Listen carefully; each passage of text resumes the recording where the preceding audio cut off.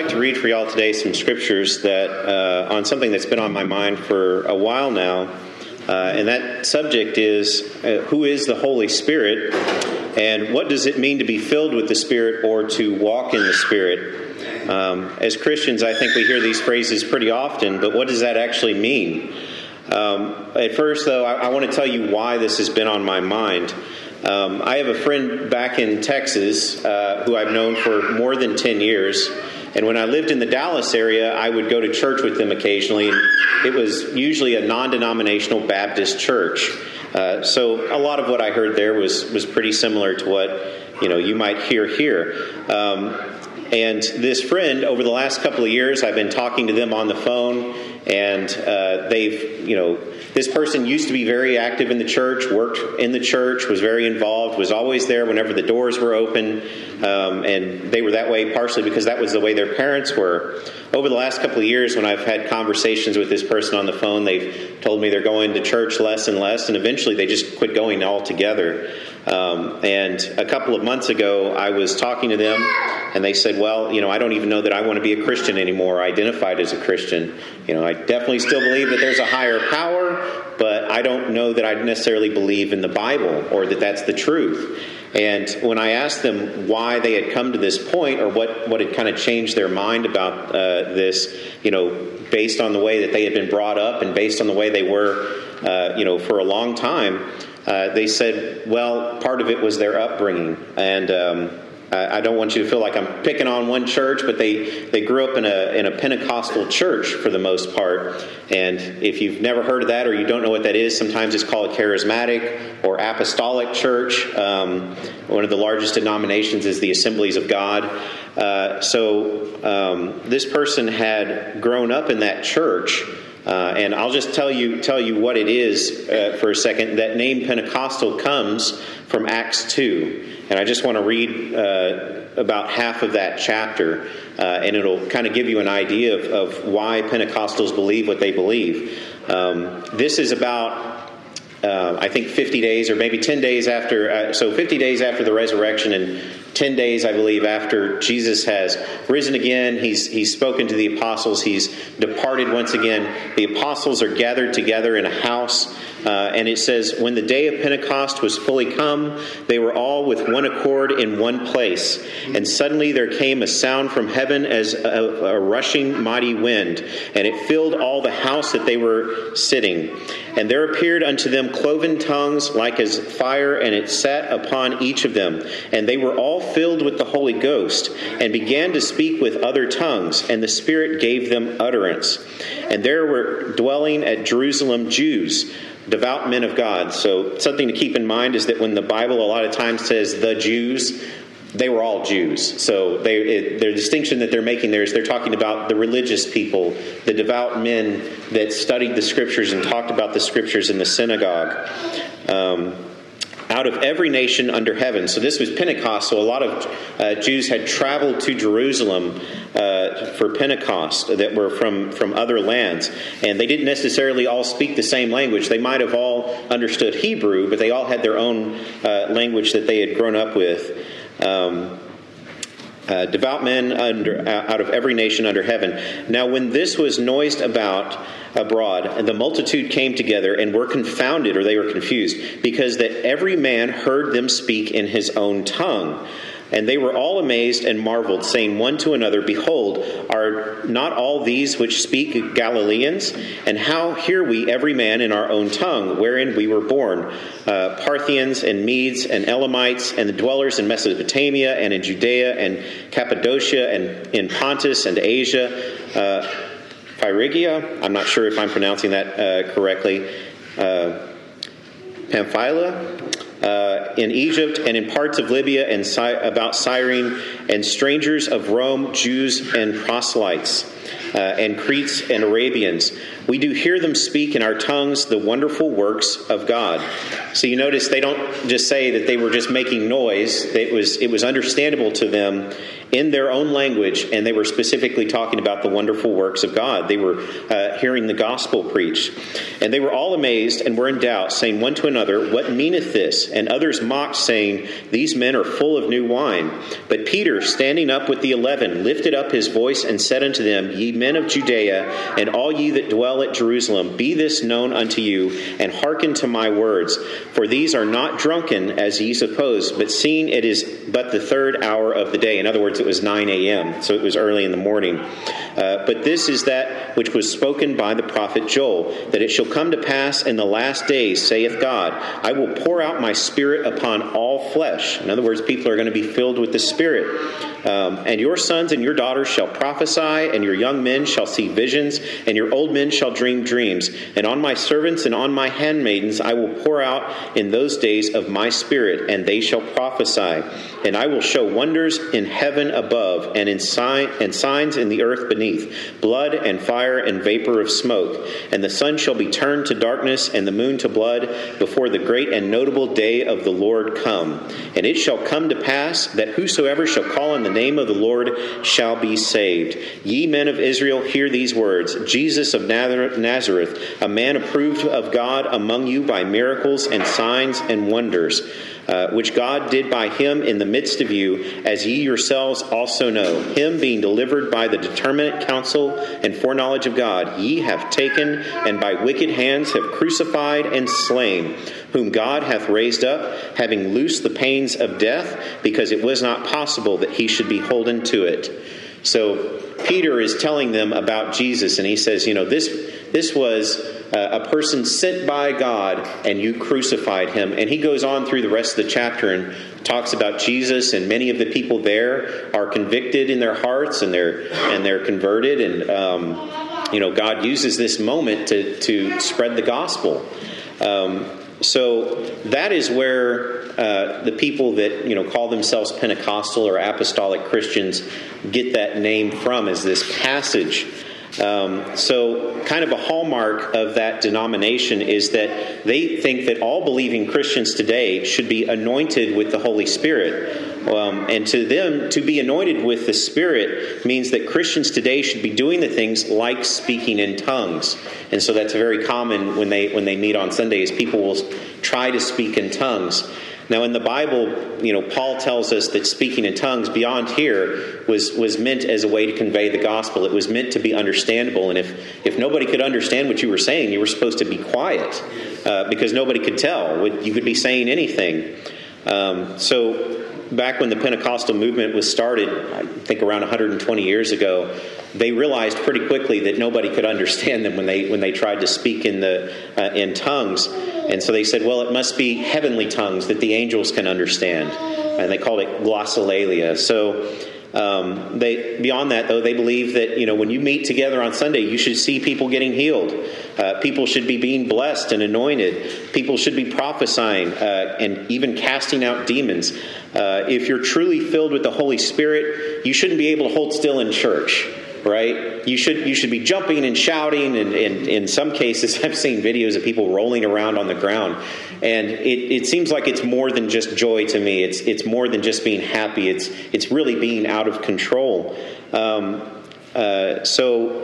they expect to see this every time you're in a service, and they would look at us and say, well, that's a dead church. There's no Holy Spirit there because we don't see those outward signs. So the problem, according to my friend that now at this point doesn't even want to be identified as a Christian, and other people that I know that have left the Pentecostal church, is that they expect to see those things every Sunday. It is an expectation. And in order to meet that expectation, people in that church sort of force them. They say, well, I'm going to make noise and say that I'm speaking in tongues. I'm going to get saved repeatedly, get baptized repeatedly. They're going to do all these things, and it really turns people away because they later on realize and admit to the fact that those are not genuine experiences. Those are things that are manufactured or created by them, not the Holy Spirit, to please others, to please their pastor, to make their family happy or their friends happy, or just to get involved with the same way that other people are acting. And I'll go beyond that. My friend, when they were a preteen and a teen, were going through some very typical teenage rebellious stuff, like talking back to their parents. And their parents, well-meaning, but said, well, my child would not be rebellious in this way, so they must have a spirit or a demon of rebellion in them. And they had to sit through multiple times where they were basically sat down and a bunch of preachers tried to cast demons out of them.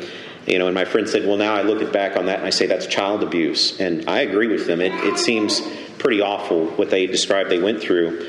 But that turned them away from the church and Christianity in general. And I hope someday that they will come back to it, that they will realize that those experiences were not of God. They were of people who were maybe well-meaning but misdirected.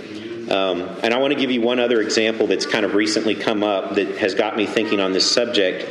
So what does it mean to be filled with the Spirit? There was a church in the 1980s in Australia called Hillsong, which was also affiliated with the Assemblies of God.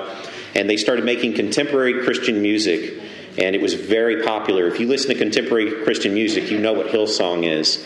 They make lots of music that tops the charts. It got so popular, it spread to the United States. And a lot of churches here started affiliating themselves with Hillsong. And a lot of people came in the doors because they knew the music and they liked the music.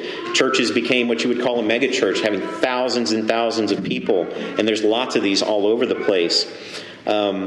Sort of the hallmark of this church is very professional lighting, sound and stage management, very well-polished worship leaders and singers. So they're kind of known for that. It's a whole production. Recently, a few months ago, there was a documentary came out that was called Hillsong, Megachurch Exposed. And that documentary was talking about inappropriate relationships, abuse, financial mishandling. And a lot of people were upset about that, but what really surprised me is that wasn't what a lot of the people that went to these churches were upset about. They were upset about the music, because you had worship leaders and people that were coming on this documentary that were saying, look, we know exactly how to manipulate you. We know how to change the cadence of our voices, the volume that we speak at, the lighting, the songs that we're singing, everything. We know how to manipulate you. We know exactly when to ask you for money. And we do that intentionally in a very formulaic way to get you in the mood to give. And so a lot of people were upset about this because they said, no, wait, you told me that feeling that I feel when you're singing and I'm listening and maybe singing along is being filled with the Holy Spirit. And now you're telling me that you manipulated that and you created that. So a lot of people are pretty disillusioned with that and upset with it. And another thing that has kind of moved people away from that is they say, look, I go out to a secular concert with a band that I like, and they sound just the same, and I get that same feeling. Does that mean that I'm being filled with the Holy Spirit when I go to a concert? Is that the same thing, or is that just the way that I feel when I hear music that I like? So I'm not telling you these just to think. I don't want you to think that I'm just picking on these two churches, because I think that this can be a problem for all Christians. I think the common aspect here is that you have a fundamental dissatisfaction with the Holy Spirit. You're not happy with how the Holy Spirit is moving and how the Holy Spirit is working. You have an idea in your mind of what it means to be filled with the Holy Spirit, and it's not scriptural. If you actually read the Scripture, it is not those things. So you have churches that are defining being filled with the Spirit as sort of a routine, sort of deeply emotional experience, or even performing miracles. And if they don't see that routinely happening every Sunday, they force it or they manufacture it. And this leads to a lot of people feeling it's fake or manipulated, and it is. If you're trying to manufacture it, you're trying to help out the Holy Spirit to be there because you don't see the way that you want it to be. So I started looking into the Scriptures because to some degree, I've also thought for a long time that being filled with the Spirit is sort of a vague, fuzzy, good feeling, right? You get to church, you enjoy the music, you enjoy the prayers, you enjoy the service, you enjoy the fellowship with other people.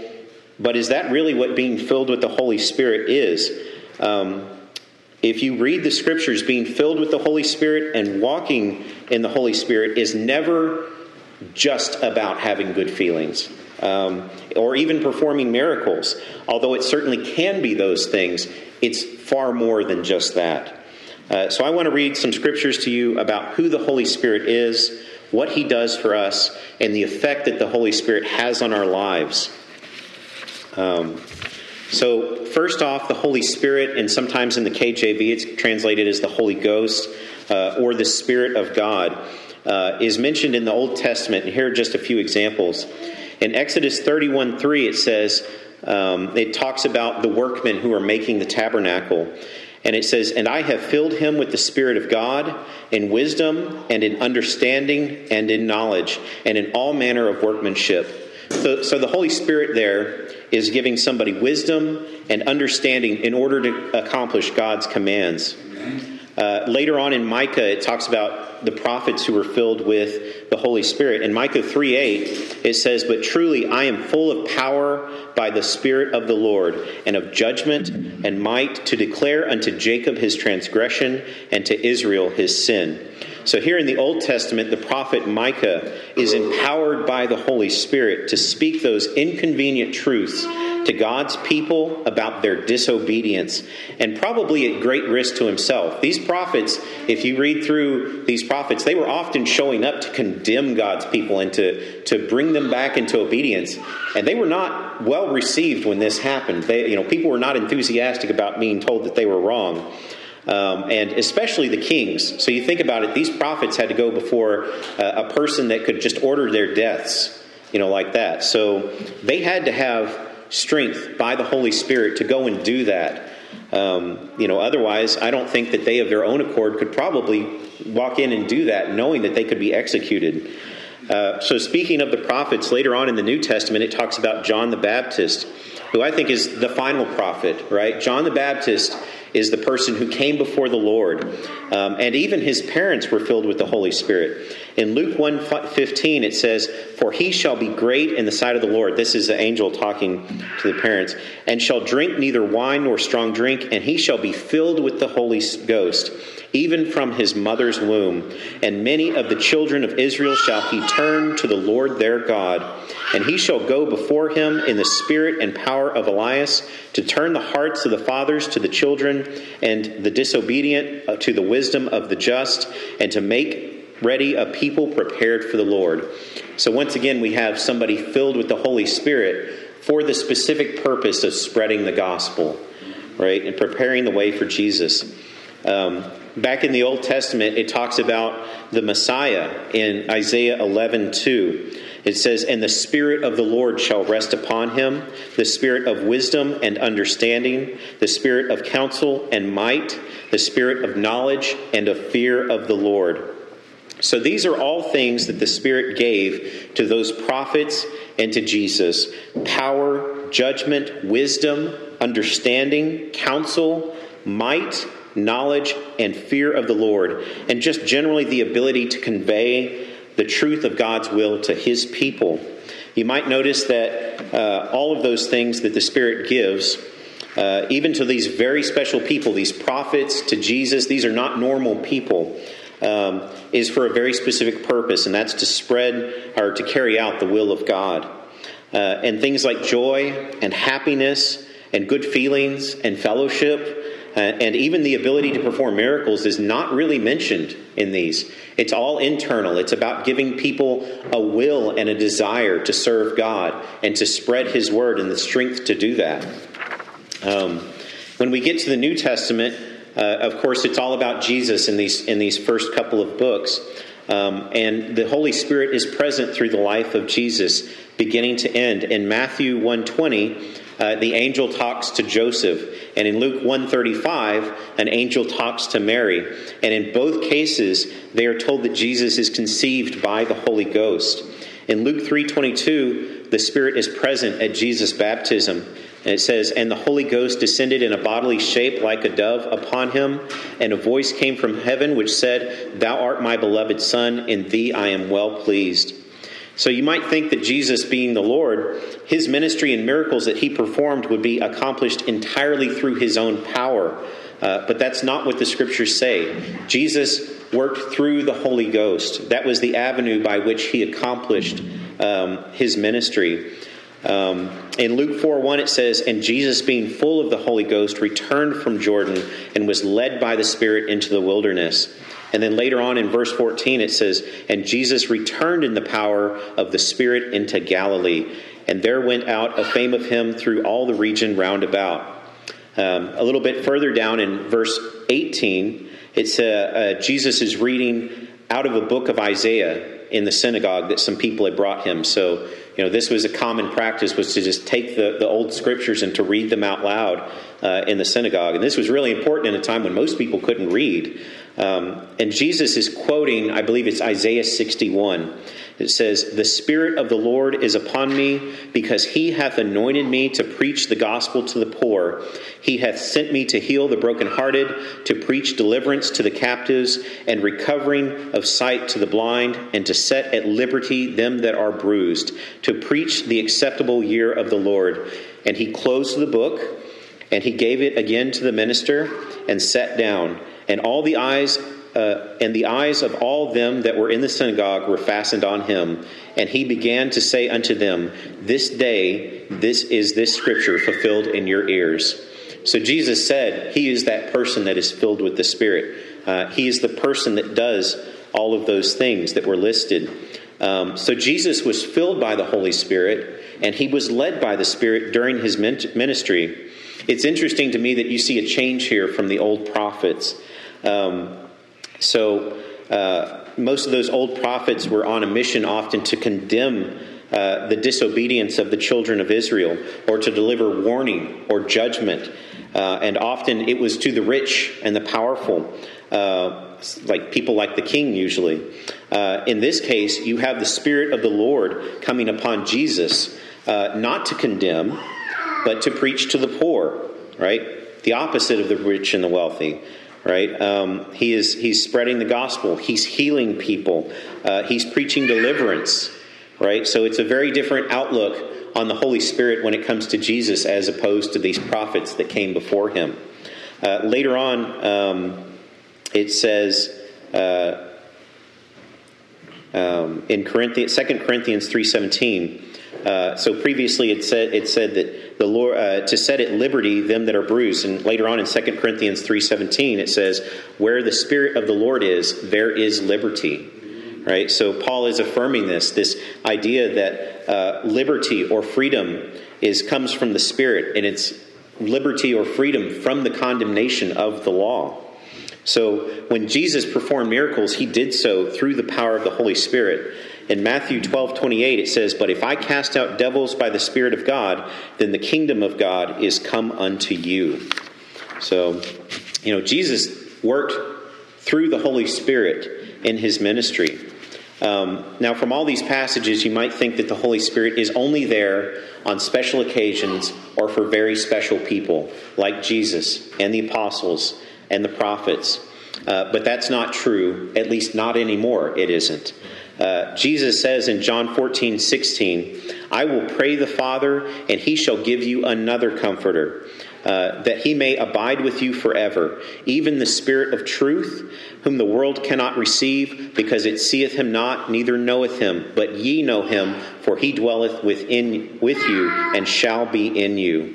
So Jesus is telling his disciples that he's about to leave this world. Jesus isn't going to be here forever with you, but God is going to send somebody else who's never going to leave, the Holy Spirit. And what is that Holy Spirit? He is a comforter.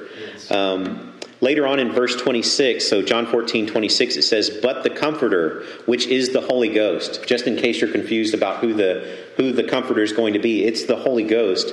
"Whom the Father will send in my name, he shall teach you all things, and bring all things to your remembrance, whatsoever I have said unto you."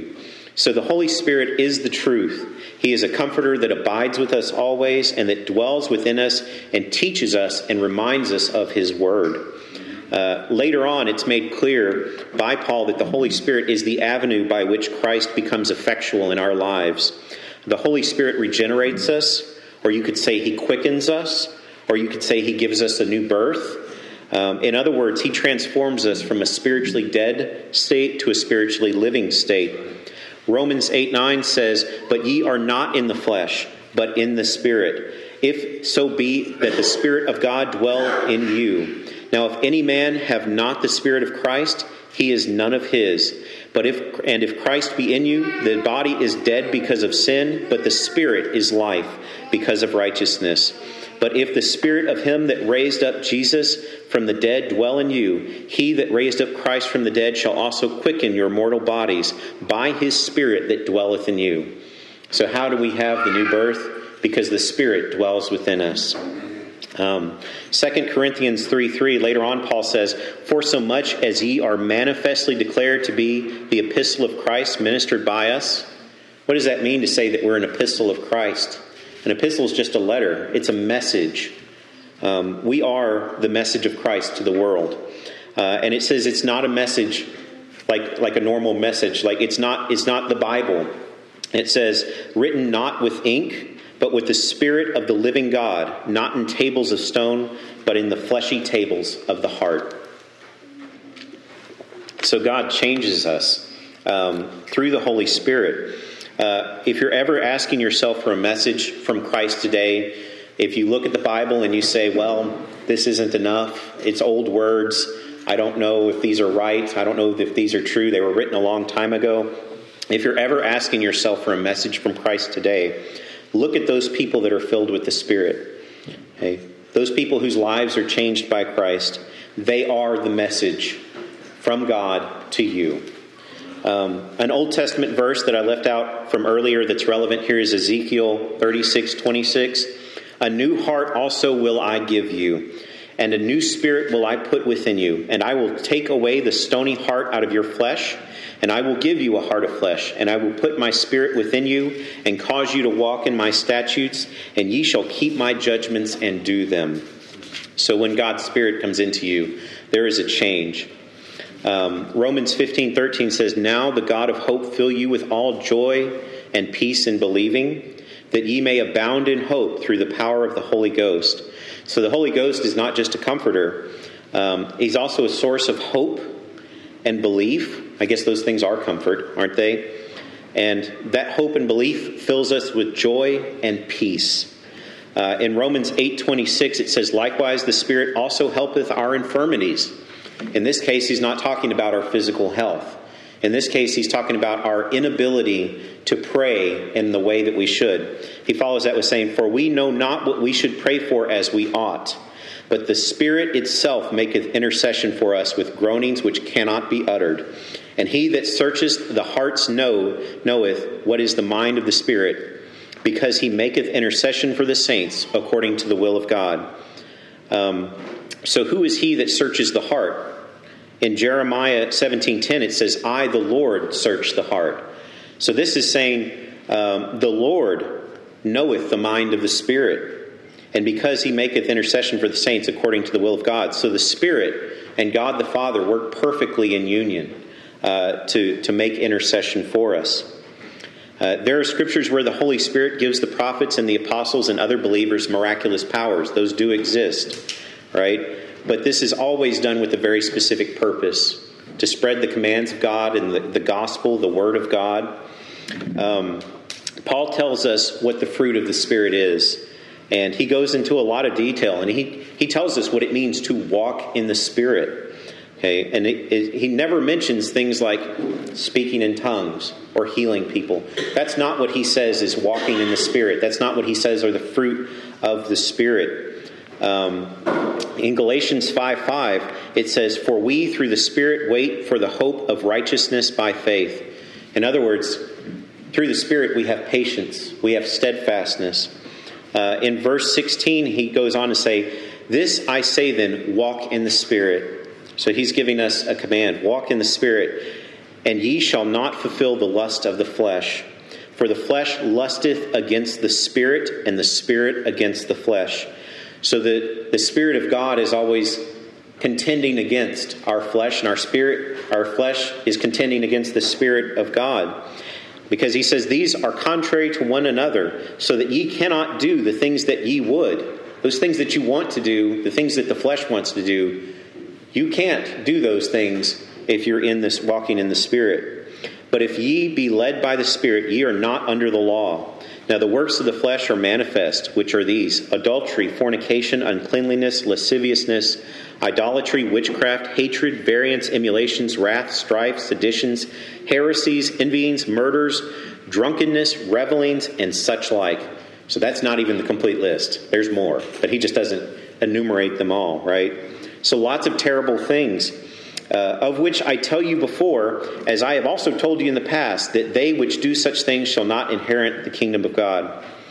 So looking at that list that Paul gives, what do nearly all of those things, all of those works of the flesh have in common? I'd say mostly it's selfishness. It's lack of self-control.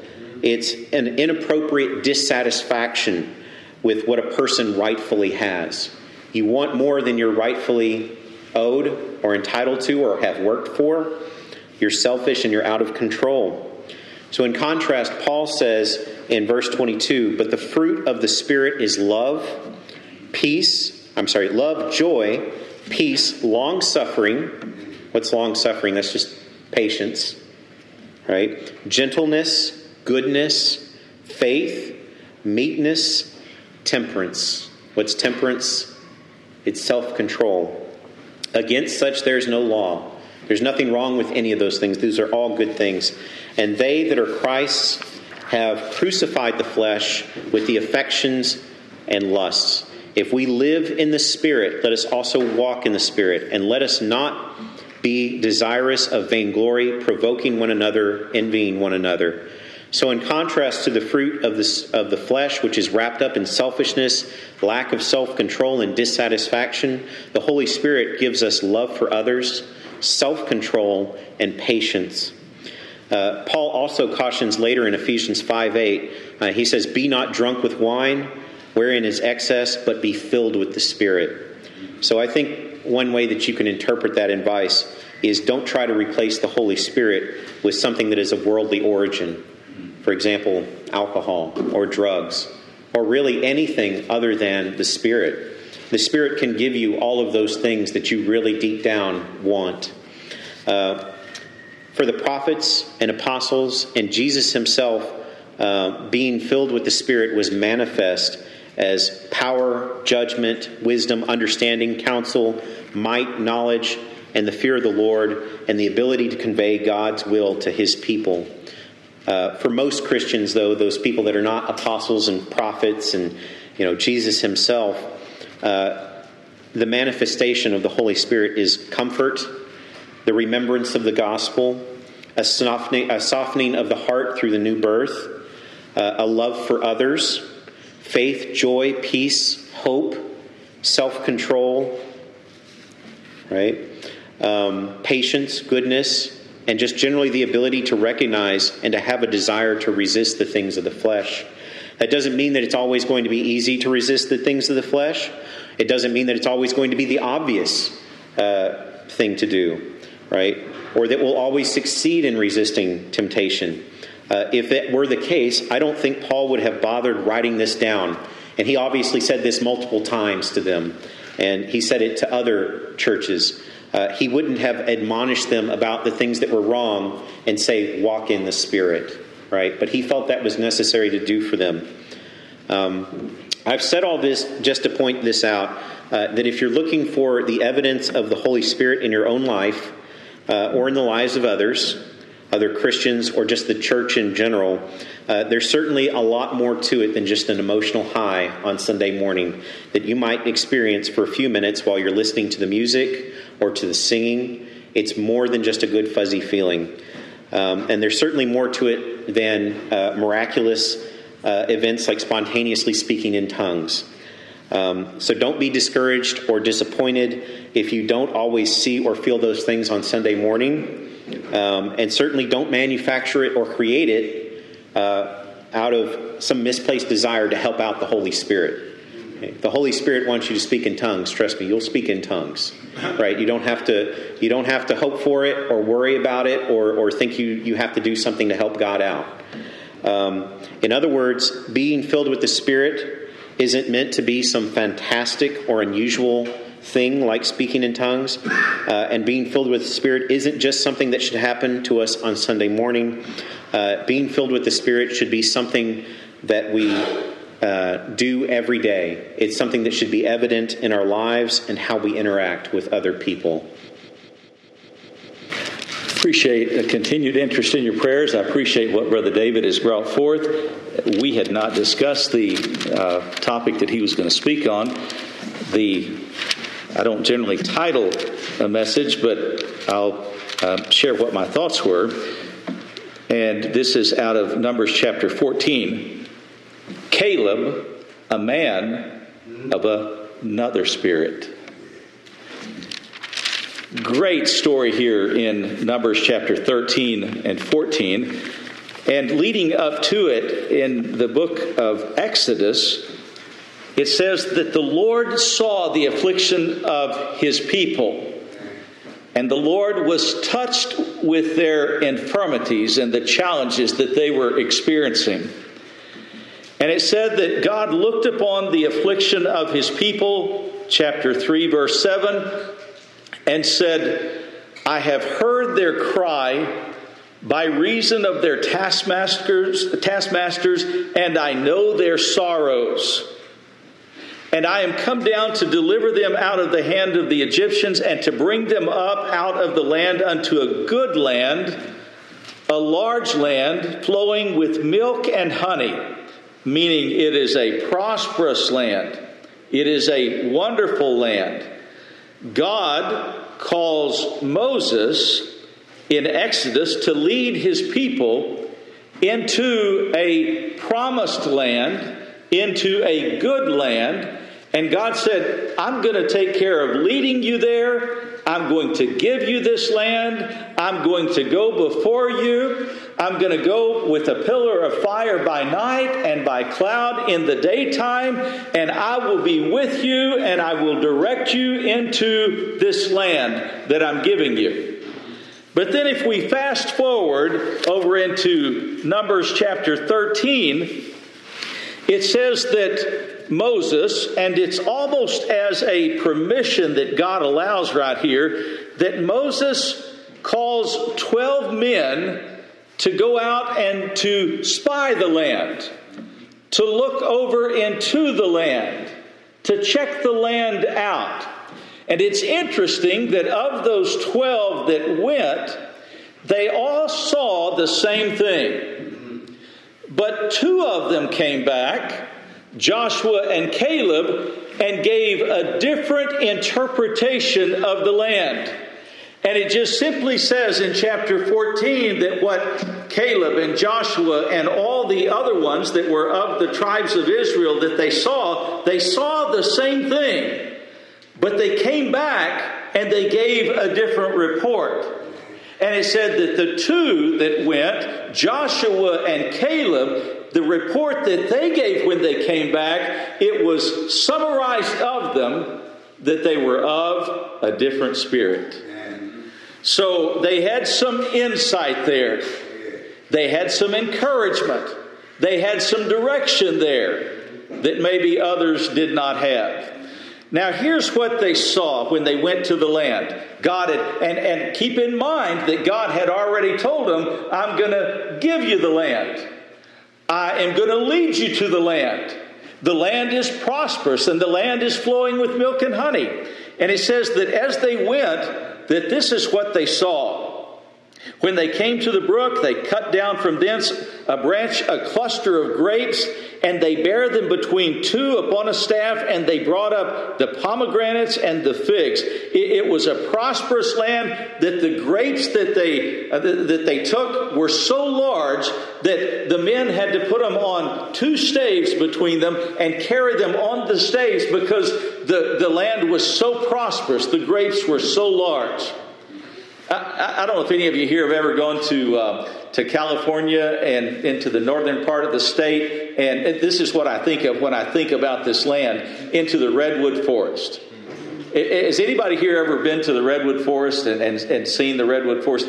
It just looks abnormal. I mean, it did to me. That's how I perceived it. The trees were so tall and the trees were so large that they just looked absolutely abnormal. And that's almost what this looked like right here. That the prosperity of the land was so prosperous that it looked just almost abnormal to these folks. And it says that they took the grapes and they took the figs and the pomegranates back. And it says that they returned after searching the land for 40 days. And it says they gave a report. The people were all gathered around, and Moses gathered the people around, Moses and Aaron, to hear the report of the land. And so those that went to seek out the land, the 12 that went to seek out the land, they said, yes, it's a prosperous land. It is a prosperous land. The fruit is tremendous. It's a fruitful land. It is a prosperous land. But they said there's what we witnessed. There's some giants in the land. There's some enemies in the land. There's some obstacles in the land. And so they began to tell the folks, they said, you know, it's a prosperous land, all right. But we're afraid, and I'm paraphrasing all this. I'd encourage you to go home and read Numbers 13 and 14. It's really, really good. You would really get a blessing out of it if you'll read Numbers chapter 13 and 14. They said this is a prosperous land. It is a wonderful land, but there's obstacles in the land. Now, isn't that just life? I mean, in every area of our life, it's not perfect. And there's obstacles and there's challenges. And that's the way it's going to be here in this life. But how do we view it? I remember Sister Perry. I learned so many lessons from her. I think that's why the Lord kept her around to 104 years of age, is because He knew that I needed all these lessons that she could teach. And I remember one day on the way to church, and she was well over 100 years old, had all kinds of challenges. But I said, Sister Perry, how is it that you always are so positive? That every area of your life, that you have such a positive approach. She said, I learned a long time ago that if I could get my mind in the right direction, when I start off in the morning thinking about the Lord, the promises of the Lord, the strength of the Lord, she said it made a tremendous difference the rest of the day. And she said, that helped me. I wish I could always remember to do that. She was a great example, and she did that until the Lord took her home at 104 years of age. She was still talking about the goodness of the Lord. They saw the same thing. Why is it that some would come and give a report when they saw the very same thing and said, we can't take the land, it's too overwhelming for us. There's too many obstacles, there's too many challenges along the way. But you know, I think that's probably one of the reasons that Nehemiah, when Nehemiah was going to go out and search the city and the walls of the city, that Nehemiah didn't take a whole lot of folks with him. In fact, Nehemiah didn't have a great discussion with a lot of people before he went and looked at the walls of the city. Because very likely, God had put it in the heart of Nehemiah to rebuild the walls of the city of Jerusalem. And if Nehemiah had discussed this or asked for a whole host of opinions, there'd probably been the majority that would say, Nehemiah, you've lost it. It's too far gone. Who are you? You don't have the strength to overcome it. What do you think you're doing there? I think that's probably one of the reasons that Nehemiah, when God put it upon his heart, he went out and he searched it. A few folks went with him, and then he left them aside, and he went and searched the rebel, all of the rubble around, and God had put it upon his heart. I'd say Nehemiah was a man of a different spirit. He was. So isn't it amazing how that we're this natural man in us, we're prone to latch on to a bad report. I mean, that's just kind of how we have a tendency to drift into bad news, a bad report. And so these 10 individuals right here who saw the same thing, they began to give a bad report, and they said, there's giants in the land, there's obstacles in the land, there's challenges in the land, and if we go in that land, we're going to be overwhelmed and overtaken, and we cannot take the land. Now, I wonder why those 10 didn't remember that God had promised that He had already given them the land. You know, one of the ways to help keep your thinking right is to remember God's Word.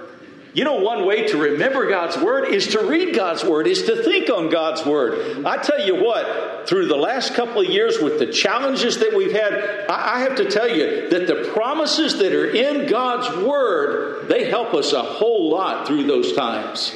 They really do. And it's a great blessing if you're going through a challenge or you're going through a difficult time, if you can all of a sudden, if God blesses a scripture to come to mind or a promise to come to mind, and that will encourage you in the midst of a difficult and a challenging time. I expect that Joshua and Caleb remembered that God had already given them the land. And they just said, we need to go take what God has already given us. We need to be faithful and go. But the majority of the people listened to the bad news. And they got stirred up. And they wanted to stone Moses. And they said, I think we'll just pick us another leader, because we don't like the report that we're hearing. They said, we'd just as soon stayed back in Egypt and died in Egypt rather than to come out here and to die in this new land, in taking this new land. Did you know that God did not take it lightly? Their unbelief and their bitter complaining against Moses and Aaron. And God, in fact, God was going to judge. It appeared that God was going to judge all the people, and Moses went on their behalf and pleaded their case.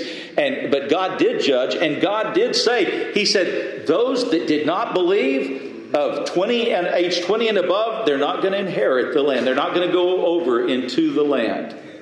He says their carcasses will fall right here in the wilderness. They'll not partake of the land.